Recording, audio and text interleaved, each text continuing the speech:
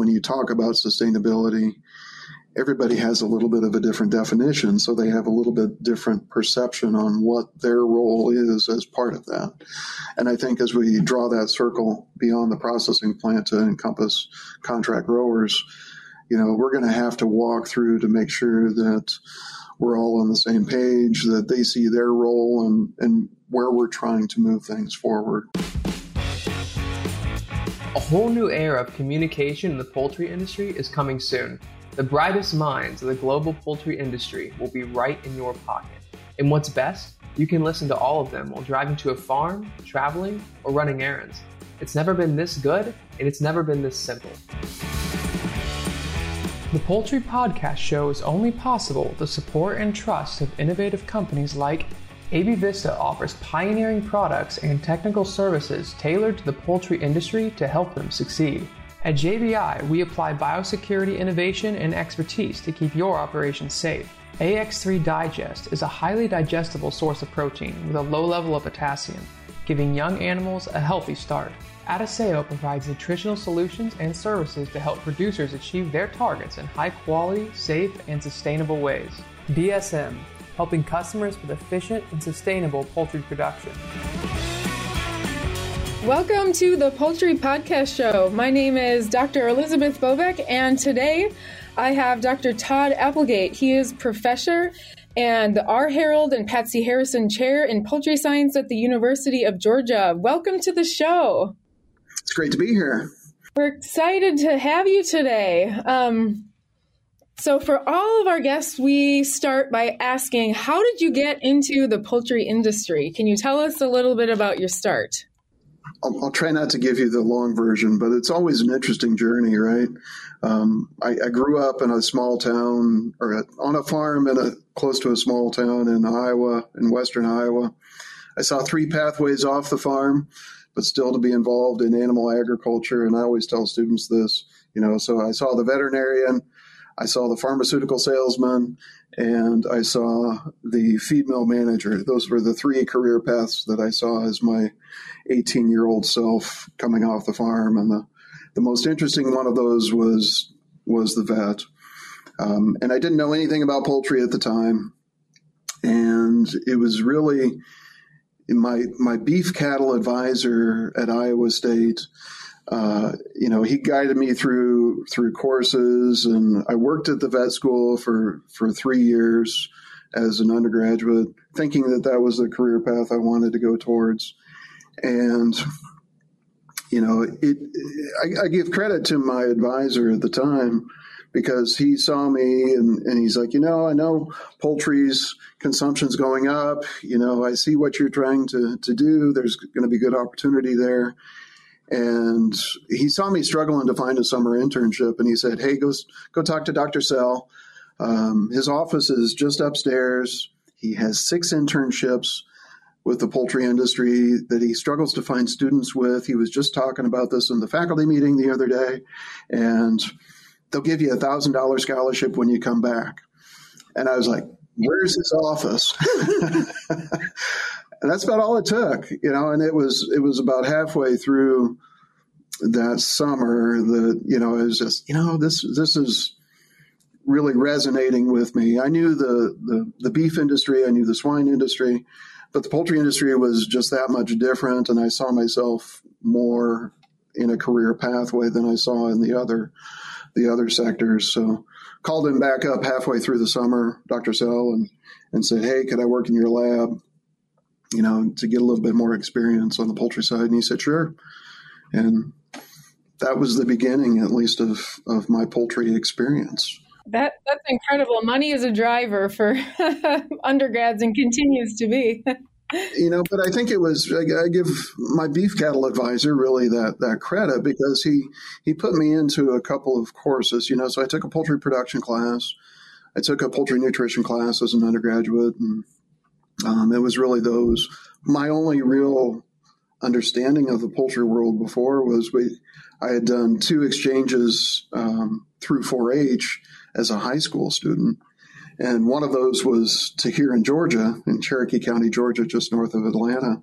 And the farm that I stayed on, the they were a contract grower for a broiler company at the time, and the dad of the family was working in the plant. So that was my only snippet of what I knew on the poultry sector up to that point. So it just got you hooked. Yeah, it got me hooked. Yeah. That's awesome.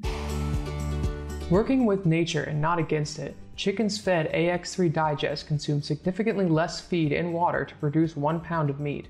Successful flock performance is determined during the first 10 days post-placement. AX3 Digest is a highly digestible novel protein that promotes improved in-barn performance, bird health, and a drier litter. For more information, visit www.protecta.com. So I gotta ask, since family was from Iowa, do you have anyone still running the family farm in Iowa? Do you ever come north to pheasant hunt? It's pheasant season right now. It is. I did make it to my parents. My parents still live on the farm in western Iowa, and Dad is an armchair farmer now. The younger cousin, who's in his young 60s, does the farming along with his kids. So he helps out on occasion, but not a lot. Kind of neat though, going back to the family homestead. Yeah. So yeah, we were back recently for their 60th wedding anniversary. So it was little reminiscence of where we were growing up.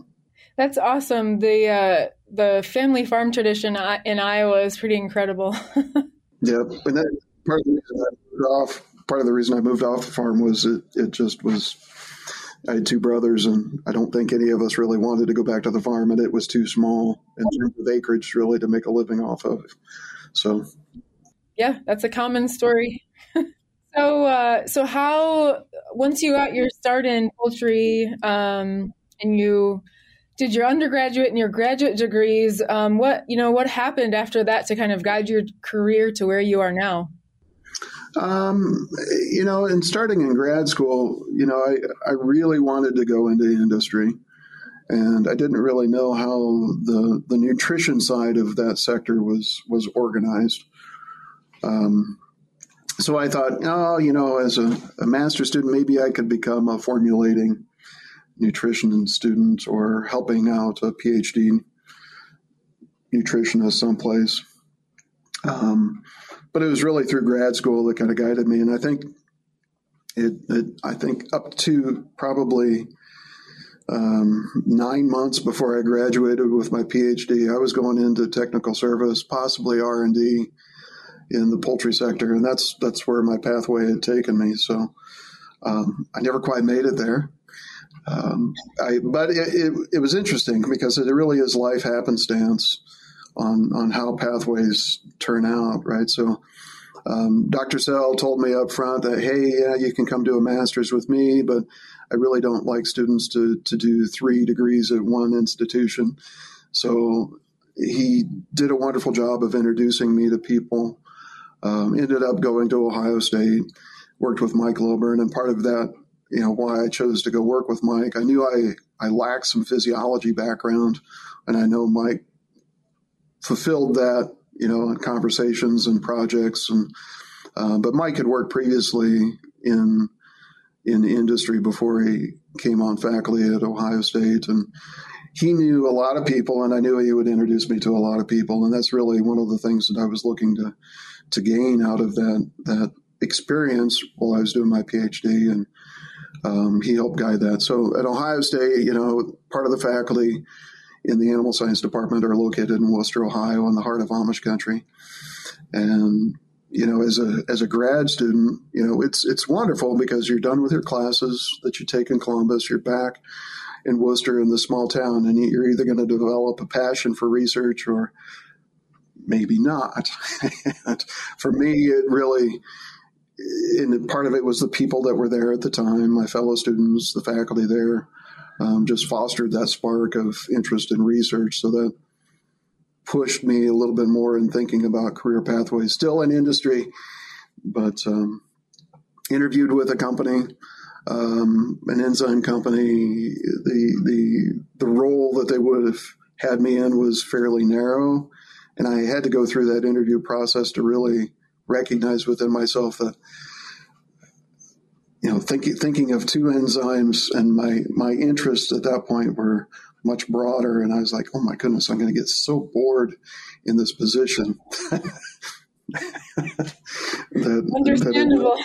It was really that experience. I was like, man, I need to think about either a faculty position straight away or getting a postdoc, and looked at several opportunities, and then ended up in Maryland with Rosalina Onel, another Cyclone alum.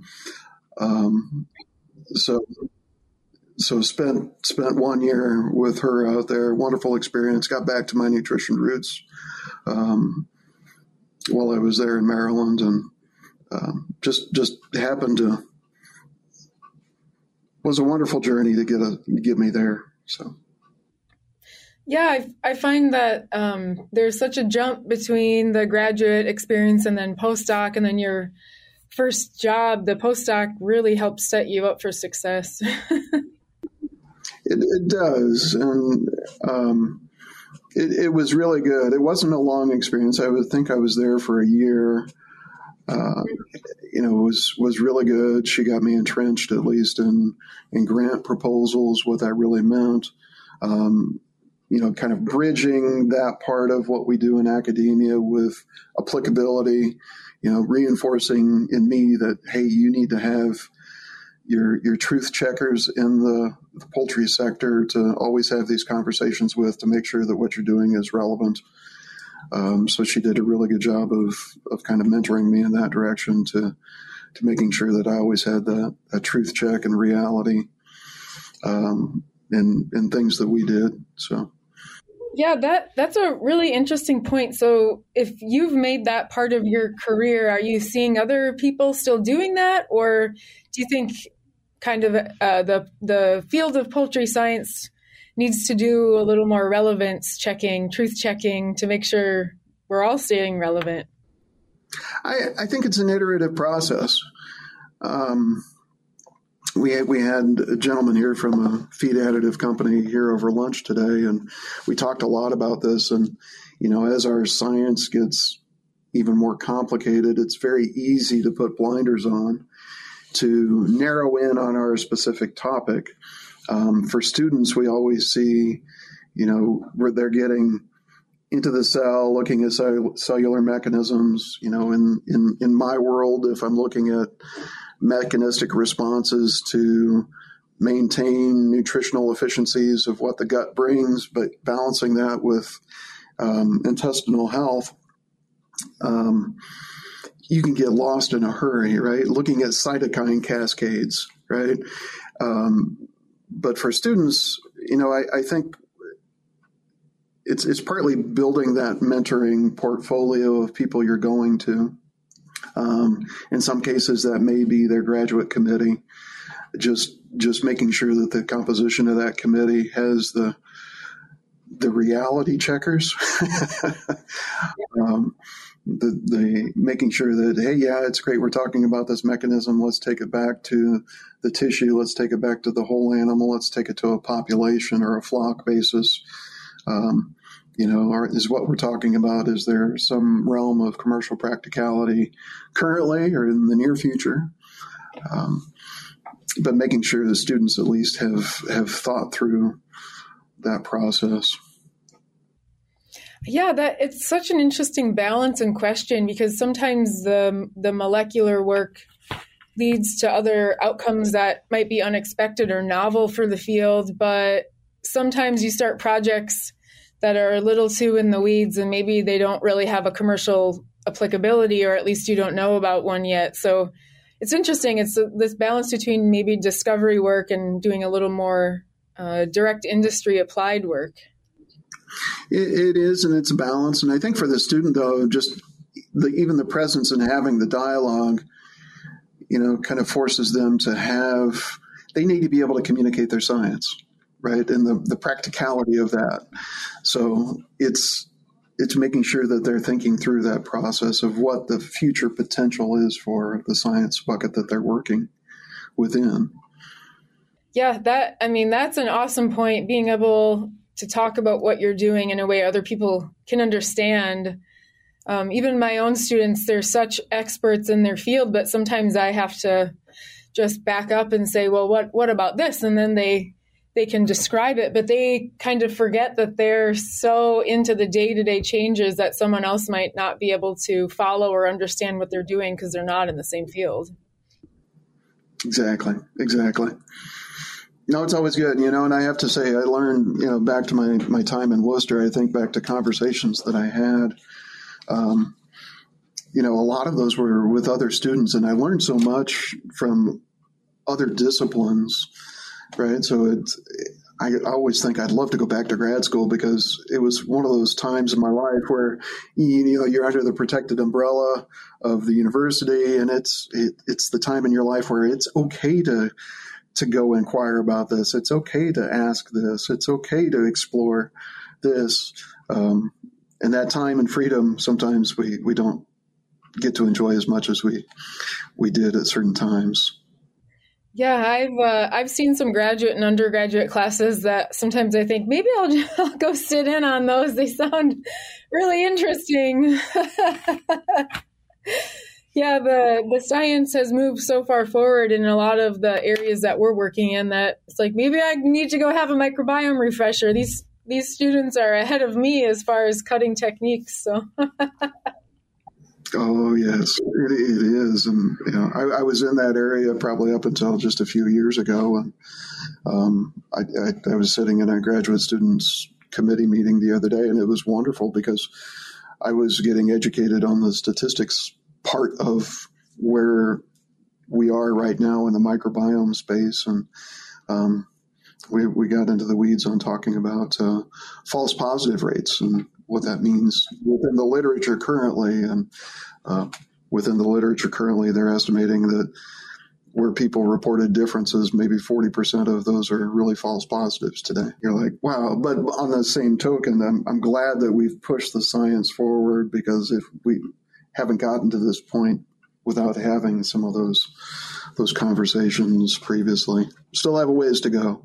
That's what I love about science and good scientists, is that we're always willing to change and move if we find a better way, or we understand that maybe a process we were doing wasn't the best way. So that's what really excites me about open-minded scientists that are willing to change and improve. Yeah. Exactly. And I'd say the other thing that, my hope for the next generation as well is that sometimes we're protective of our science, but, things that we can do to encourage the next generation is talk about the assumptions that we make, right? We often forget about that. It's the data and the science. Oftentimes we try to personalize that to what we're doing within our group or our own research, but put it out there for the world, right? Put the assumptions that you've made out there to make sure that we can come up with more creative methods on how to make sure that if those assumptions weren't correct, that we truth check them and go back and create something better along the way. Yeah, I agree.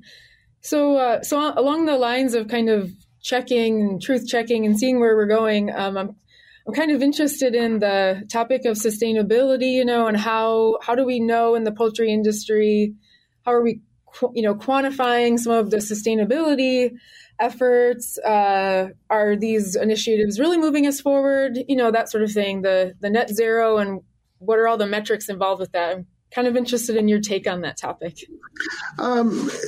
It's really complicated right now, but in a good way, I'd have to say. As a component of that, I was part of my work when I was a postdoc in Maryland really was, I'd say, environmental nutrition. And I spent probably the first part of my faculty career at Purdue in that environmental nutrition aspect on my research side. And then on the extension side, I was really involved in environmental discussions.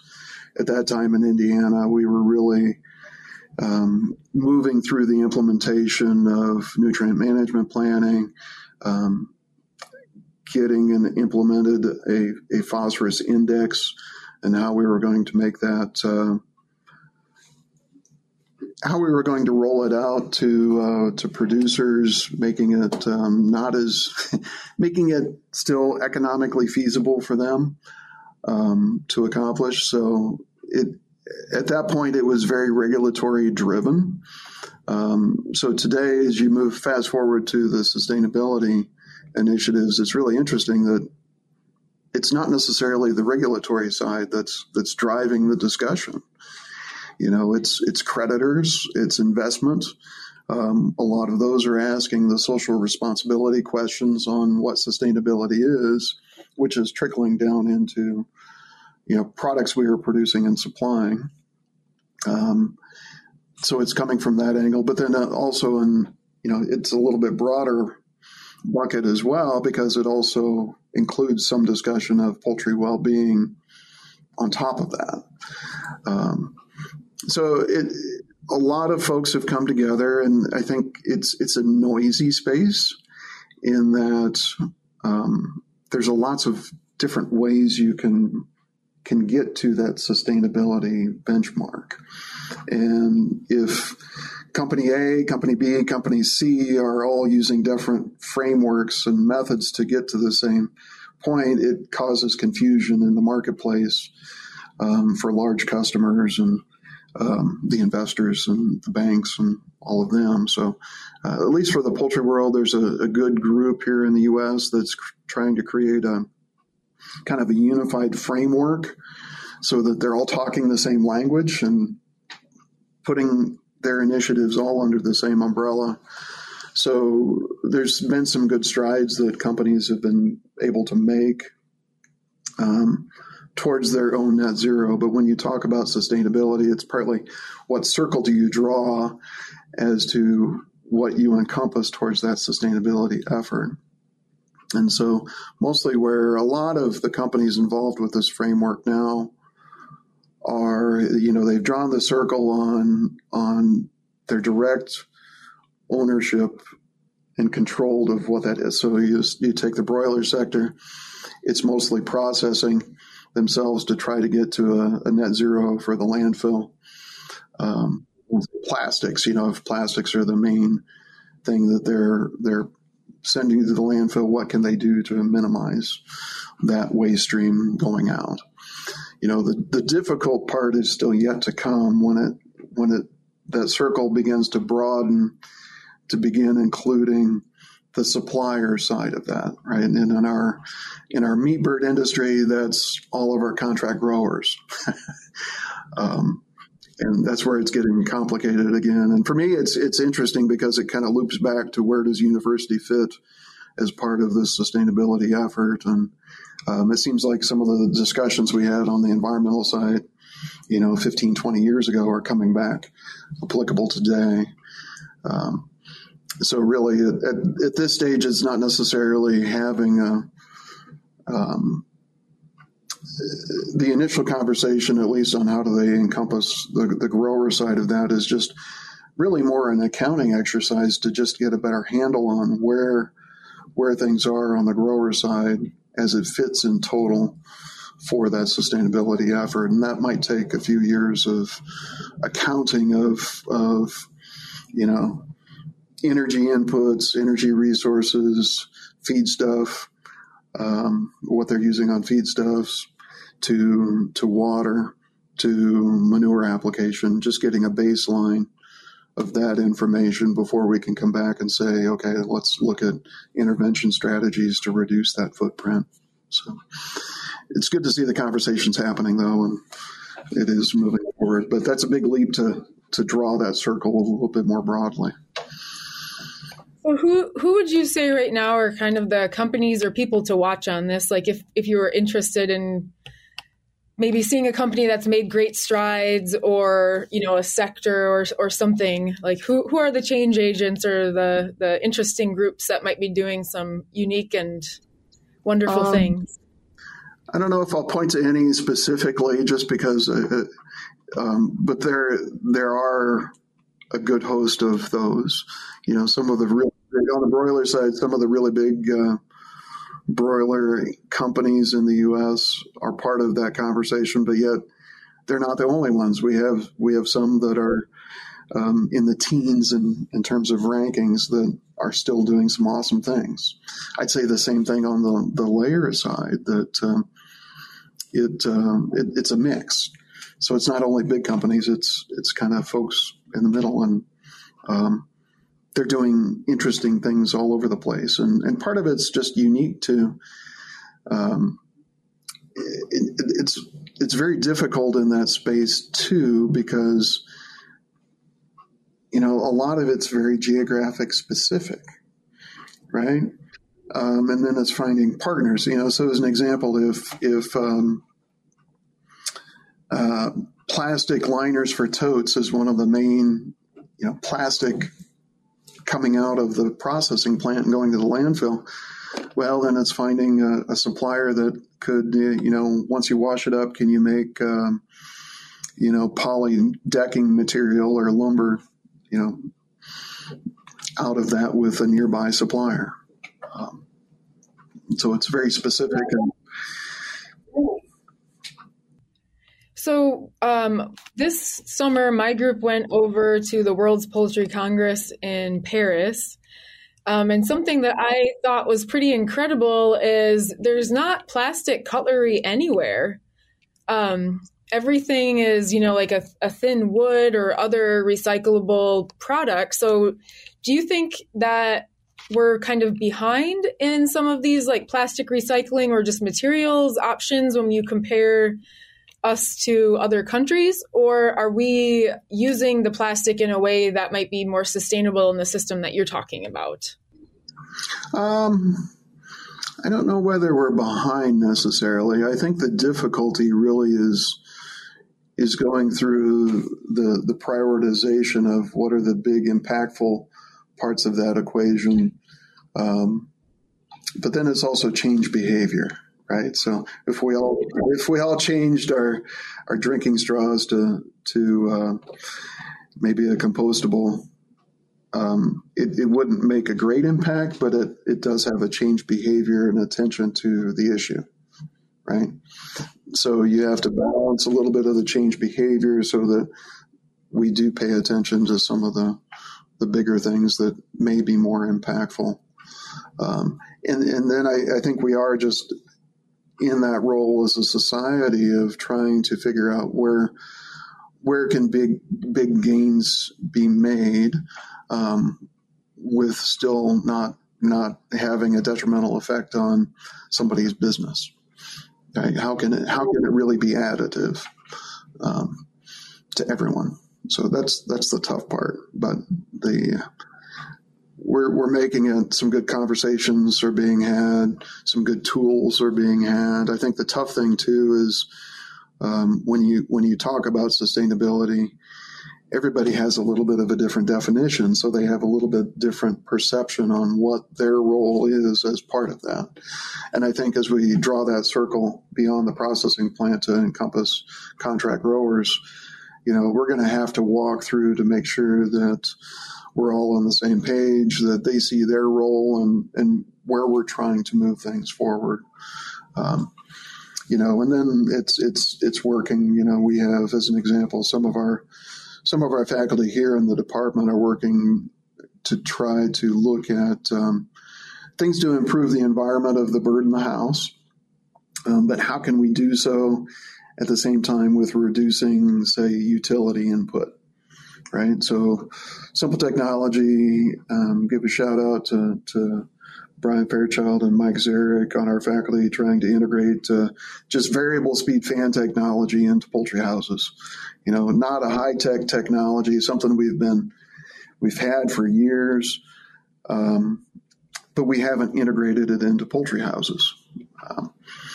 It does reduce total electrical need on the house. They've done some long-term studies looking at 20 to 40% electrical savings on a house, which is pretty amazing. But the fan costs a whole lot more, right? So part of it then gets to a broader conversation on, can we get, say, NRCS cost share, and that is, those decisions are made on a state-by-state basis.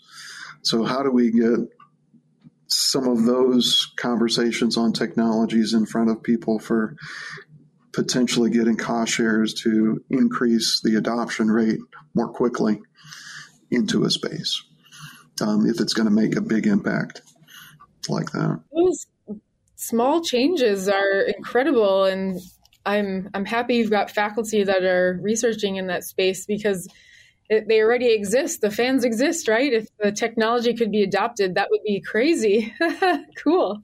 It would be. It would be. So there's fun things like that in the poultry space that always are like, oh my goodness, this is cool. Yeah, the simple ideas are usually the best ones. I appreciate simplicity. And so something else that my group is also interested in terms of sustainability is the broiler feed itself, and the use of byproducts and other things in poultry feed to reduce cost and also provide a stream for products that otherwise would maybe not be used. But I'm interested in what you think about the nutrition and the feed side of sustainability, as well as this massive shift to antibiotic-free diets. I think that also has a role in overall sustainability as well. It does, and the other one I'll put in the parking lot for a second, but also, genetics and slower growth bird. Put that in the parking lot for a minute. But you're right. Part of the feed is so much a part of that equation. It's interesting, and I feel, the fun thing, and I'll geek out in a minute. I don't get so many chances in my department head role to geek out, but it's fun coming back to learn. So I really enjoyed the U.S. Roundtable for Development of a Sustainable Poultry Framework met in October, and I felt like I was going back to class, because I had been out of that realm for so long, and then coming back into it was fun for me. There's another group through AFIA and iFeeder that really has tried to tackle the same thing from a feedstuff point of view as well, to at least create the accounting mechanisms to begin that conversation. And that one's really difficult. If I look at the percentages of corn and soybean that are used by our poultry sector here in Georgia, it's a very small percentage that's actually produced here within the state. Most of it comes from the eastern Midwest and upper Midwest, and it has to get here somehow. So, yes, that takes a little bit of footprint to happen, and yes, there's an uptick on that cost. But have we factored into that versus other sources into that sustainability discussion? I don't think we have quite yet, but we're getting there. But it's not an easy one, because every feedstuff begins to change. We're in a point in time where valuation of different components of feedstuffs is changing, right? So we've seen the distillers world change, where the valuation of the oil side of that has greatly gone up. So they're not putting it into DDGS anymore. So that fat content went down, which means our caloric value for the bird has dropped. And so now we're needing to look at that as a much different ingredient almost than what we were looking at, 15 to 20 years ago. And conversations I've had with distillers, folks on the soy side, I don't think that part of the conversation is going to change, because there's so much demand for human consumption on the oil side that value has really gone up. Yeah, that's really interesting. So I know we've done some work with the distillers, and the location that it comes from and how much oil they take out really changes the feeding value. So interesting byproduct to use, but I kind of do like using it when we can, just because I feel like it makes a circle of sustainability, because where else does the distiller's grain have such a major market? It's really cool to be able to use a product like that. It is, and it does have some drawbacks, but it does have opportunities, right? So you do need to balance the amino acid side in the total diet with what it's bringing to the table. That's never an easy process, but we did see some benefits on the fiber side when we were looking at strategies to try and reduce ammonia emissions. When you couple feeding it with other things such as like a zeolite to try and sequester some of the ammonia as well. It was strangely additive, even though our crude protein content of the diet went up a little bit. But I think it was essentially the manure microbes. You had a bulking factor within the manure itself, so the microbial activity to drive off ammonia was much less. So we added in another strategy. We could cut ammonia emissions by 30 to 40%. Wasn't economically feasible at the time, but yeah, that's where the relevance comes in. But really cool outcome. Yeah, it was. So what do you think, or how do you think diets have really changed in the last, let's say, 15, 20 years compared to more current diets, with the entire health regimen also changing, with most of production is moving towards antibiotic free? It is, and it oh my goodness, it was a much different conversation years ago.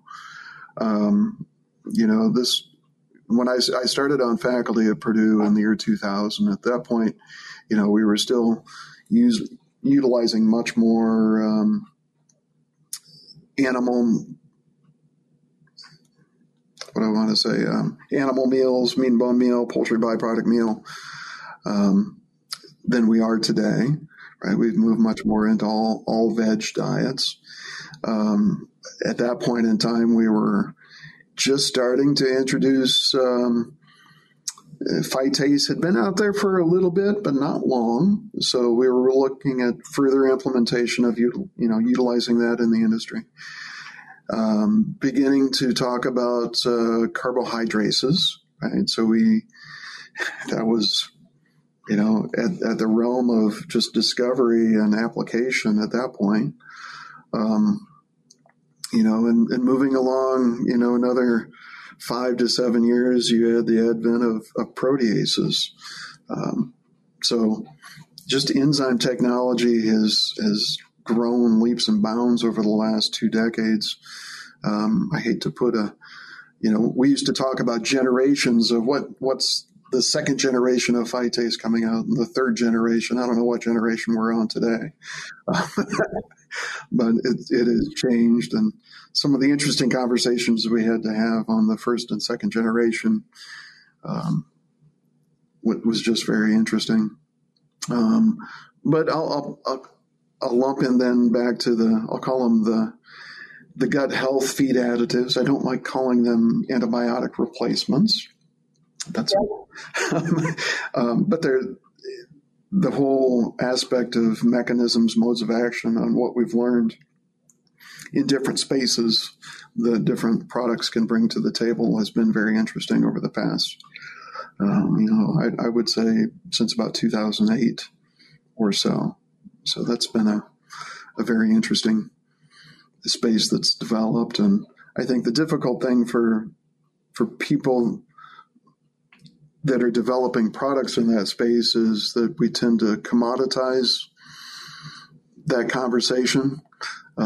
So that makes it difficult for them to really show how their product is unique versus competitors, when in some cases they're very unique, right? So probiotics are usually developed very differently. They bring different positive components to the table, but each product is somewhat unique, yet many people think of them as commodities. Even more extreme is the plant extract world. It's a even broader example of you have certain plant extracts that we know cause inflammation, and we use them in the immunological world. Pokeweed mitogens, right? We look at the inflammatory response to what that is versus others that can be immunosuppressive. So that's quite a spectrum of what they would bring to the table.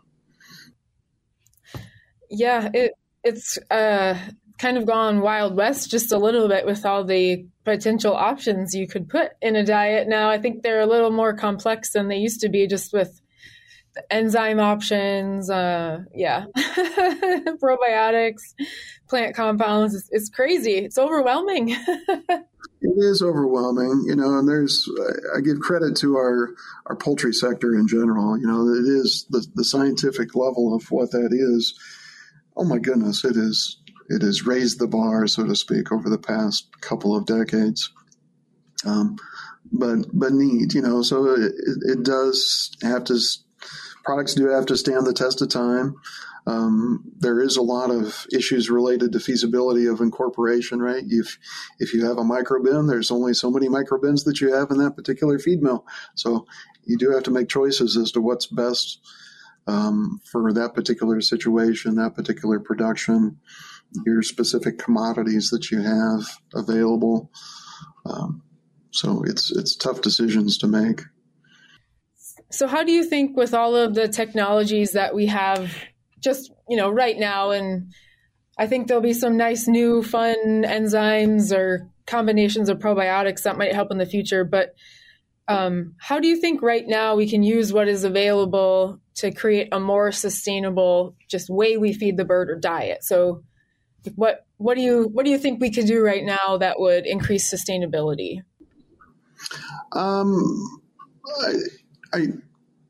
I'll start the conversation by saying I don't like the term precision nutrition. You didn't use it, so thank you. Oftentimes, and I don't like it because I don't think we often do not have a good handle on what ingredients we're actually feeding to the bird, right? So say as an example, on the soybean side, soybean coming into a particular process or into the feed mill, you may be sourcing it from 2 or 3 different places, having a range in any given week from 1.5% crude protein from the low side to the high side, right? So that's not very precise at all. So it's more in how we specifically, I think the gains to be made are really within that space of variation and minimizing the variation. And there's different ways to accomplish that. The difficult ones, typically, real-time testing and formulation, incoming ingredient segregation based off of that testing, a more robust method of inline, say NIR or other systems to understand exactly what nutrient brings to the table. Conversation we had over the lunch hour today was, NIR is great. Yes, we have more precision for what that means on the, say, amino acid side. Energy side, we've made great strides in the last decade. That's still very much an imprecise science, but means so much to the bird.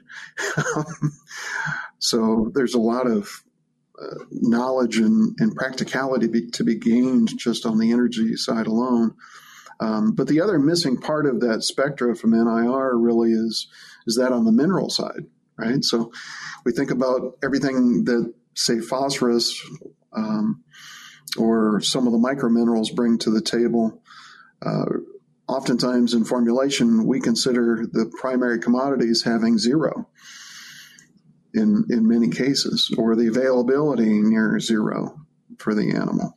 So having some rapid methodology for understanding that mineral portion would be great as well. But for me, that's kind of where a lot of the gains can be made. And that's not necessarily changing dramatically formulation. It's just understanding better where we are with the ingredients we're using to be able to more specifically be able to understand that, yes, we can deliver this nutrient package to the bird for every single meal that they're eating. Yeah, that's such an important point, because nutritionists can formulate whatever they want on paper, but the actual ingredient really is going to drive the precision of their formulation and how the the bird grows or performs. So it's interesting that some of these simple things are maybe the linchpin for places where we could improve that have nothing to do with actual diet formulation. It has to do with analysis. So I think that's really interesting. Yeah, and kind of coming back to your question earlier on what has changed, say, over the past couple decades in the nutrition space, if you just look at corn and soybean meal, we used to talk about 8.5% crude protein corn and 48.5% crude protein soybean meal. To our students today, that's very strange because we haven't been in that world for a long time. Even today's soy is I think this year we're probably more around 46, and corn's dropped partly because of varieties that we're planting too, just based off of other needs, right? So more easily fermented starch, a bigger proportion of that seed is starch to be fermented. It's changing our world, but we need to make sure that our students are still keeping an eye on that and what that really means. Yeah, you're not alone when you're feeding animals. There's a lot of other fields that you rely on. Yeah, the genetics technology for plants fascinates me. But I like the animals. I have to appreciate the plant geneticists though, because they're driving or changing some of the outcomes that we care about. It is, and it's.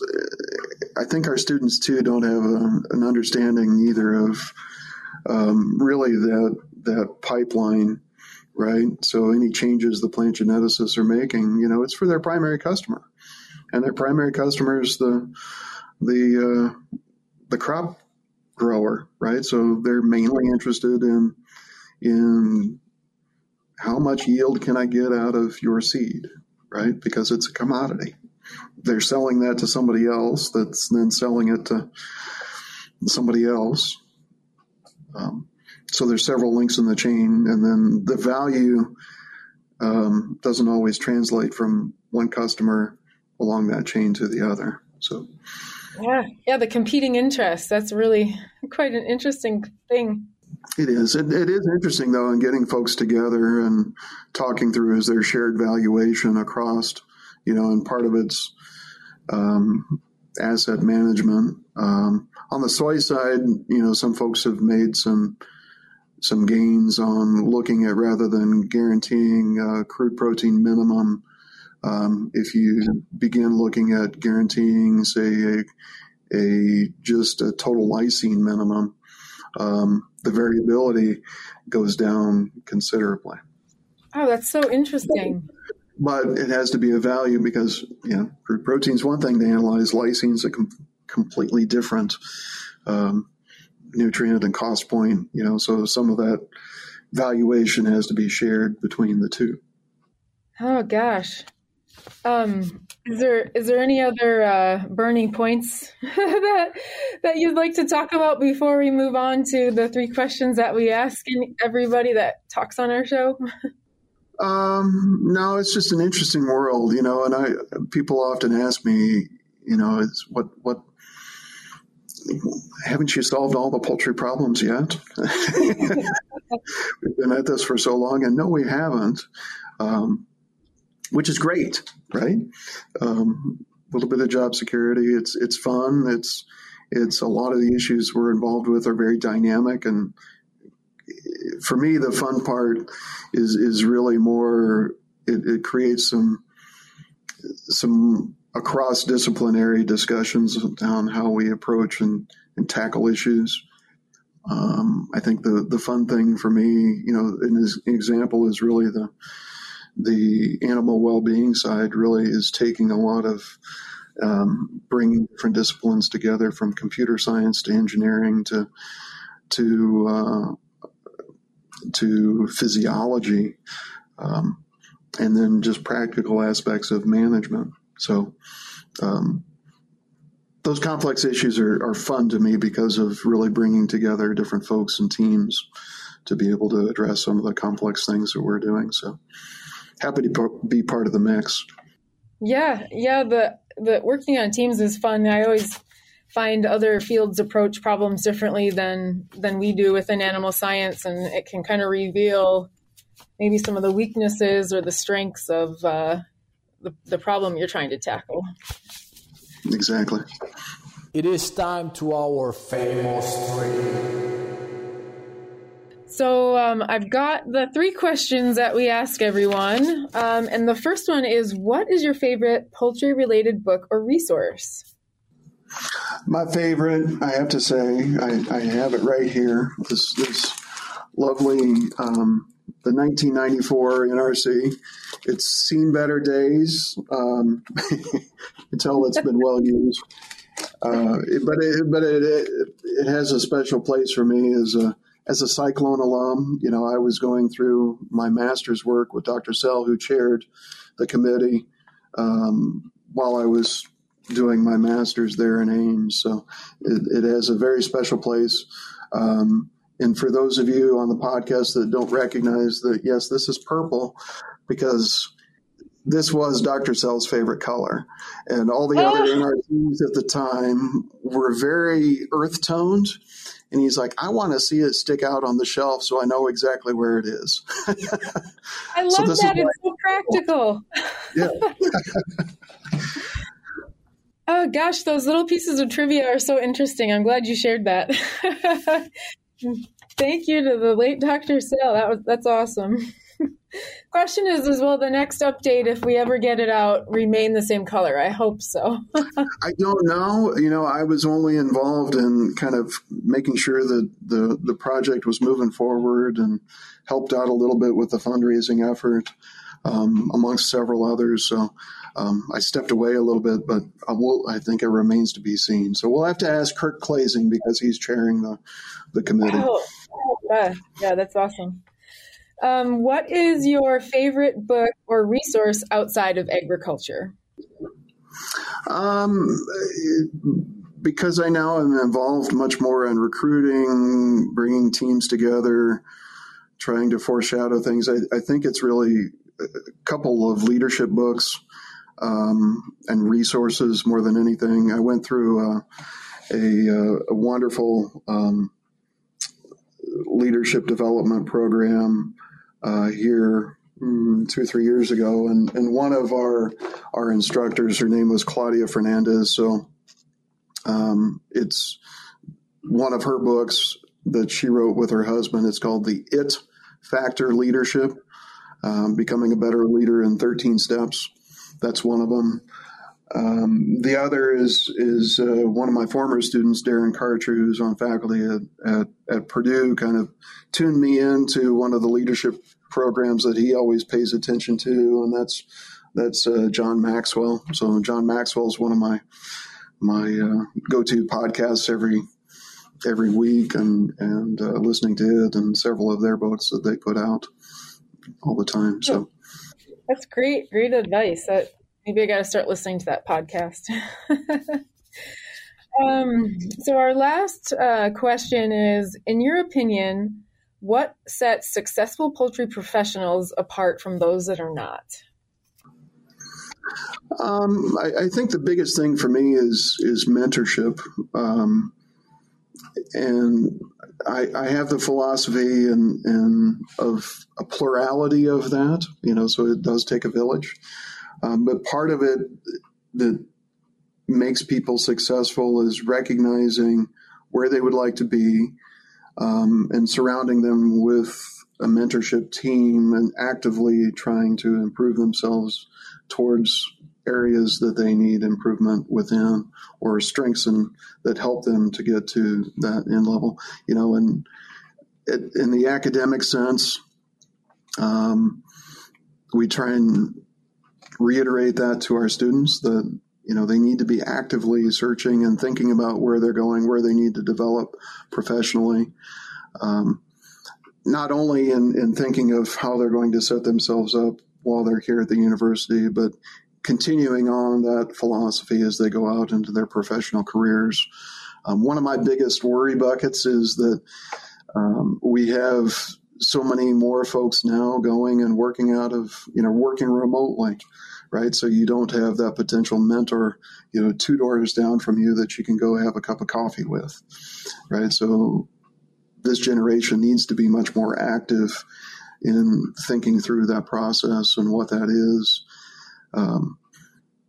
But it does have to be an active process. I think the other side of that, and my hope for the next generation always is that they're thinking about that, but then also willing to be able to reciprocate to the generation that's coming up behind them, right? So my hope is that we're creating that iteration of expectation that is coming forward. And I know I had wonderful mentors, still have wonderful mentors that helped me along the way. So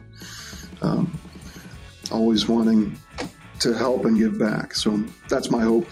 That's excellent and sage advice. Well, thank you again so much for chatting with me today. This has been really fun and enlightening.